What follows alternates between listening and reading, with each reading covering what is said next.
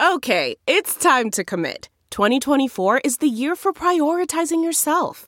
Begin your new smile journey with Byte, and you could start seeing results in just 2 to 3 weeks.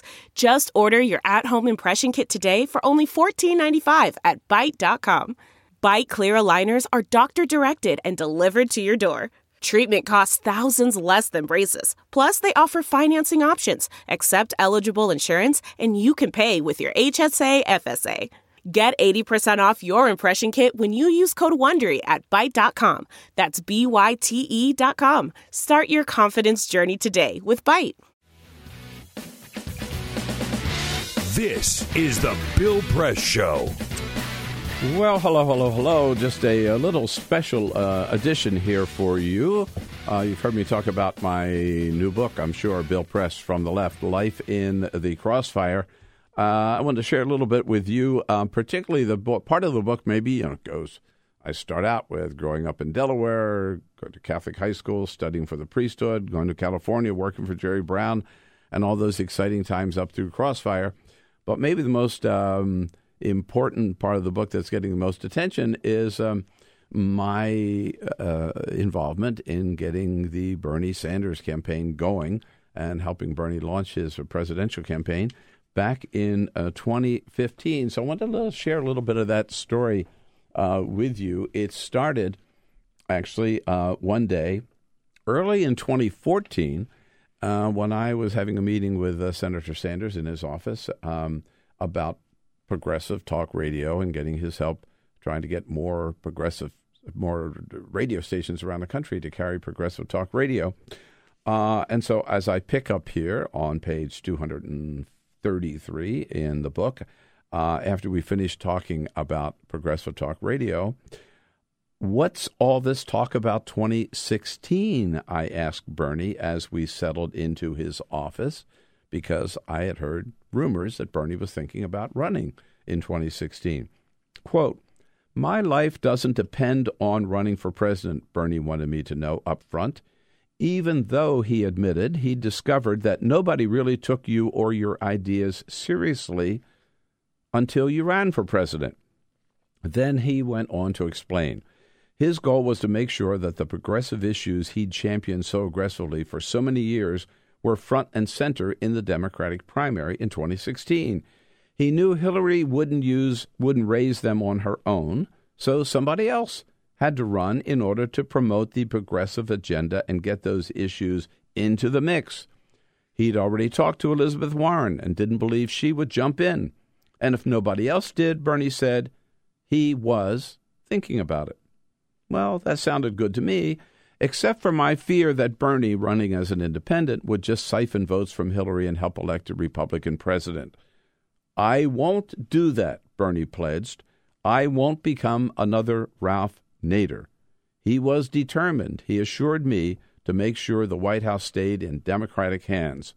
He would never do anything that might in any way help Republicans capture the White House.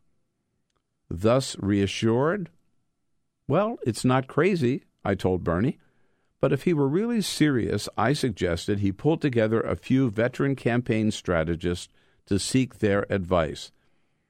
Well, as they say, be careful what you ask for because you just might get it. That's a good idea, Bernie responded. Could you organize that for me?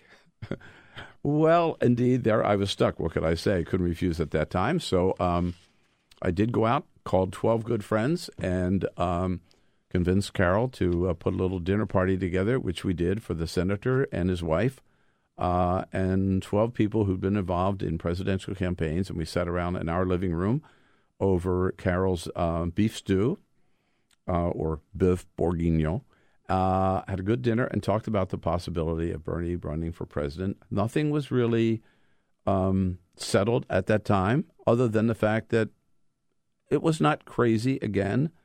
It was important that somebody raise those issues, and he would be as good as anybody else to do it. And we thought he could probably raise enough money to have a serious campaign.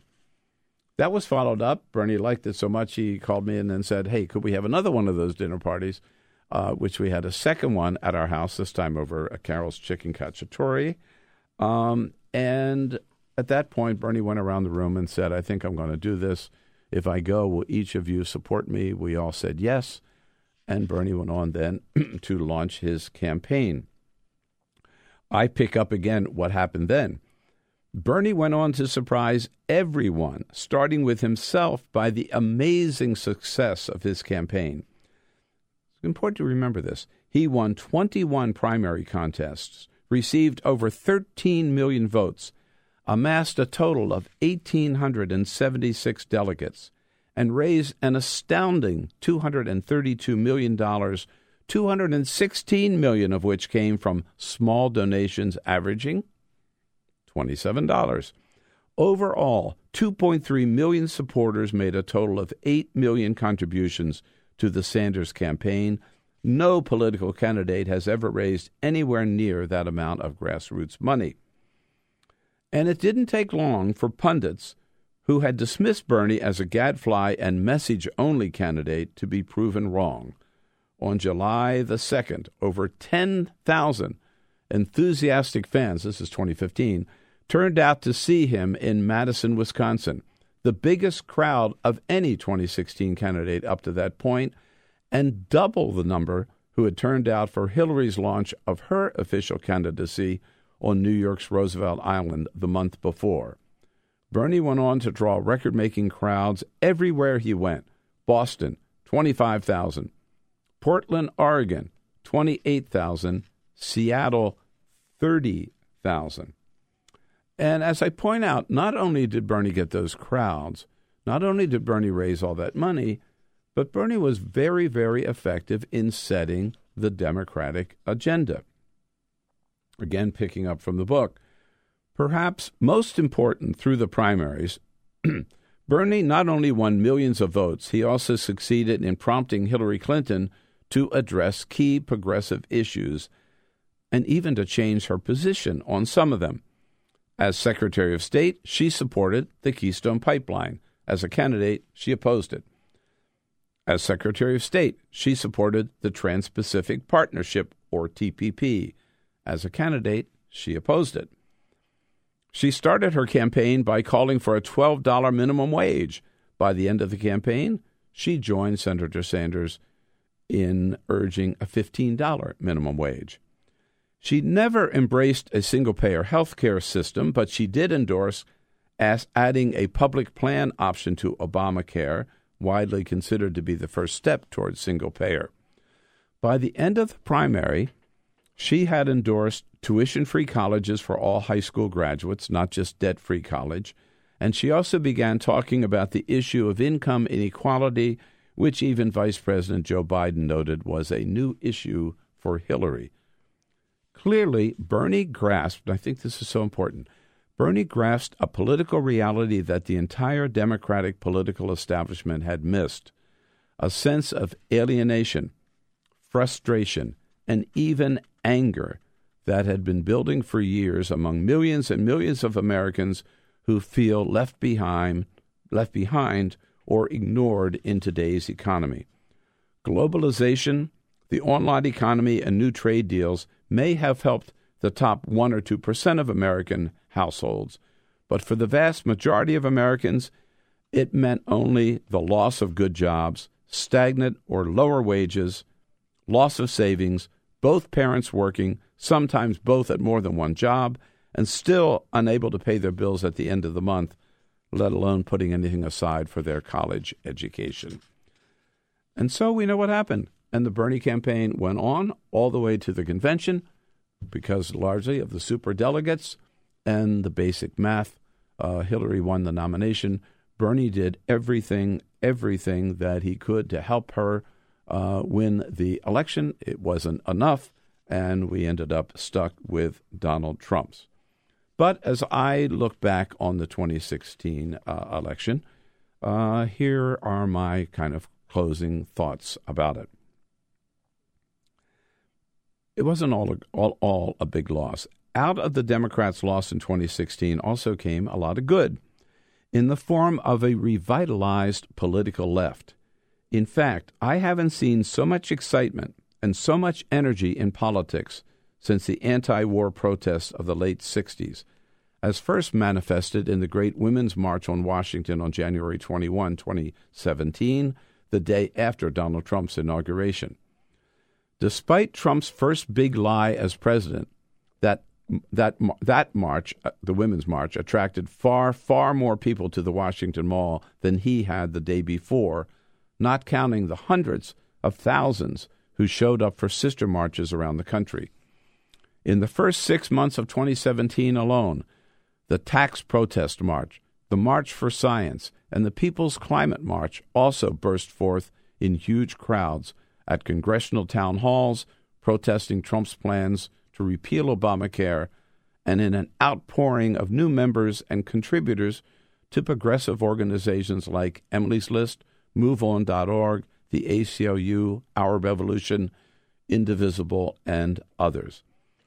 And the most exciting thing to me about this surge of political action on the left is it's not being organized by any national powerhouse, not by the Democratic National Committee, not by the labor unions or the big PACs.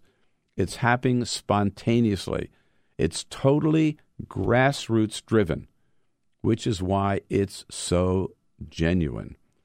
The challenge, of course, is to bottle, focus, or direct that energy into elective progressive candidates to state legislatures, governorships, the House, and the Senate now in 2018. But for the first time in 50 years, the raw political force is there, ready to be harnessed, driven in part by disgust with the policies and the person of Donald Trump, but also driven by the realization that progressives came so close in 2016 and could have produced a better result if only they had worked harder. And then just a final couple of chapters on the role that Bernie Sanders played in all of that.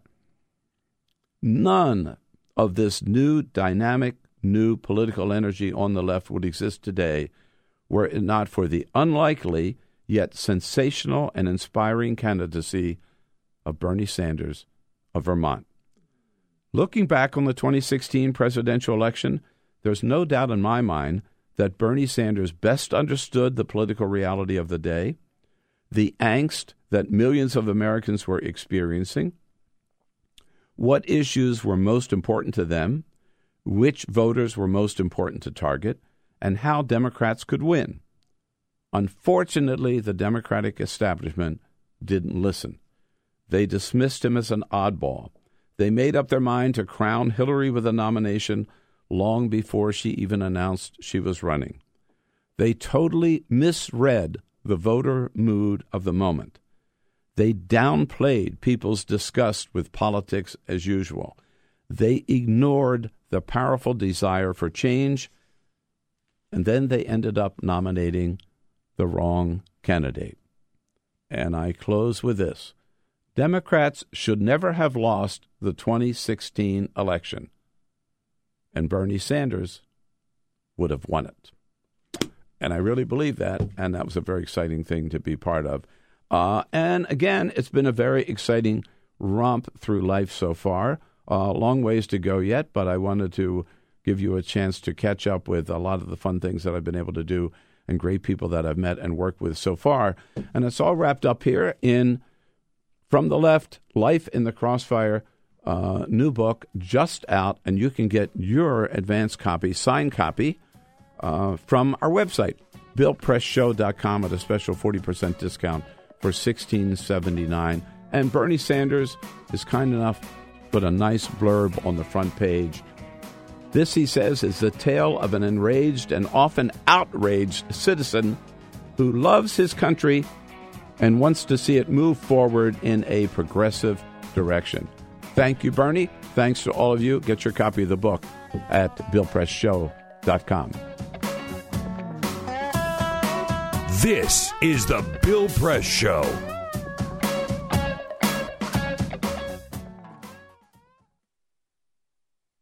Save on Cox Internet when you add Cox Mobile and get fiber-powered internet at home and unbeatable 5G reliability on the go. So whether you're playing a game at home, Yes, goal. or attending one live, you can do more without spending more. Learn how to save at Cox.com/internet. Cox Internet is connected to the premises via coaxial cable. Cox Mobile runs on the network with unbeatable 5G reliability as measured by Ookla LLC in the U.S. to H 2023. Results may vary, not an endorsement. Other restrictions apply.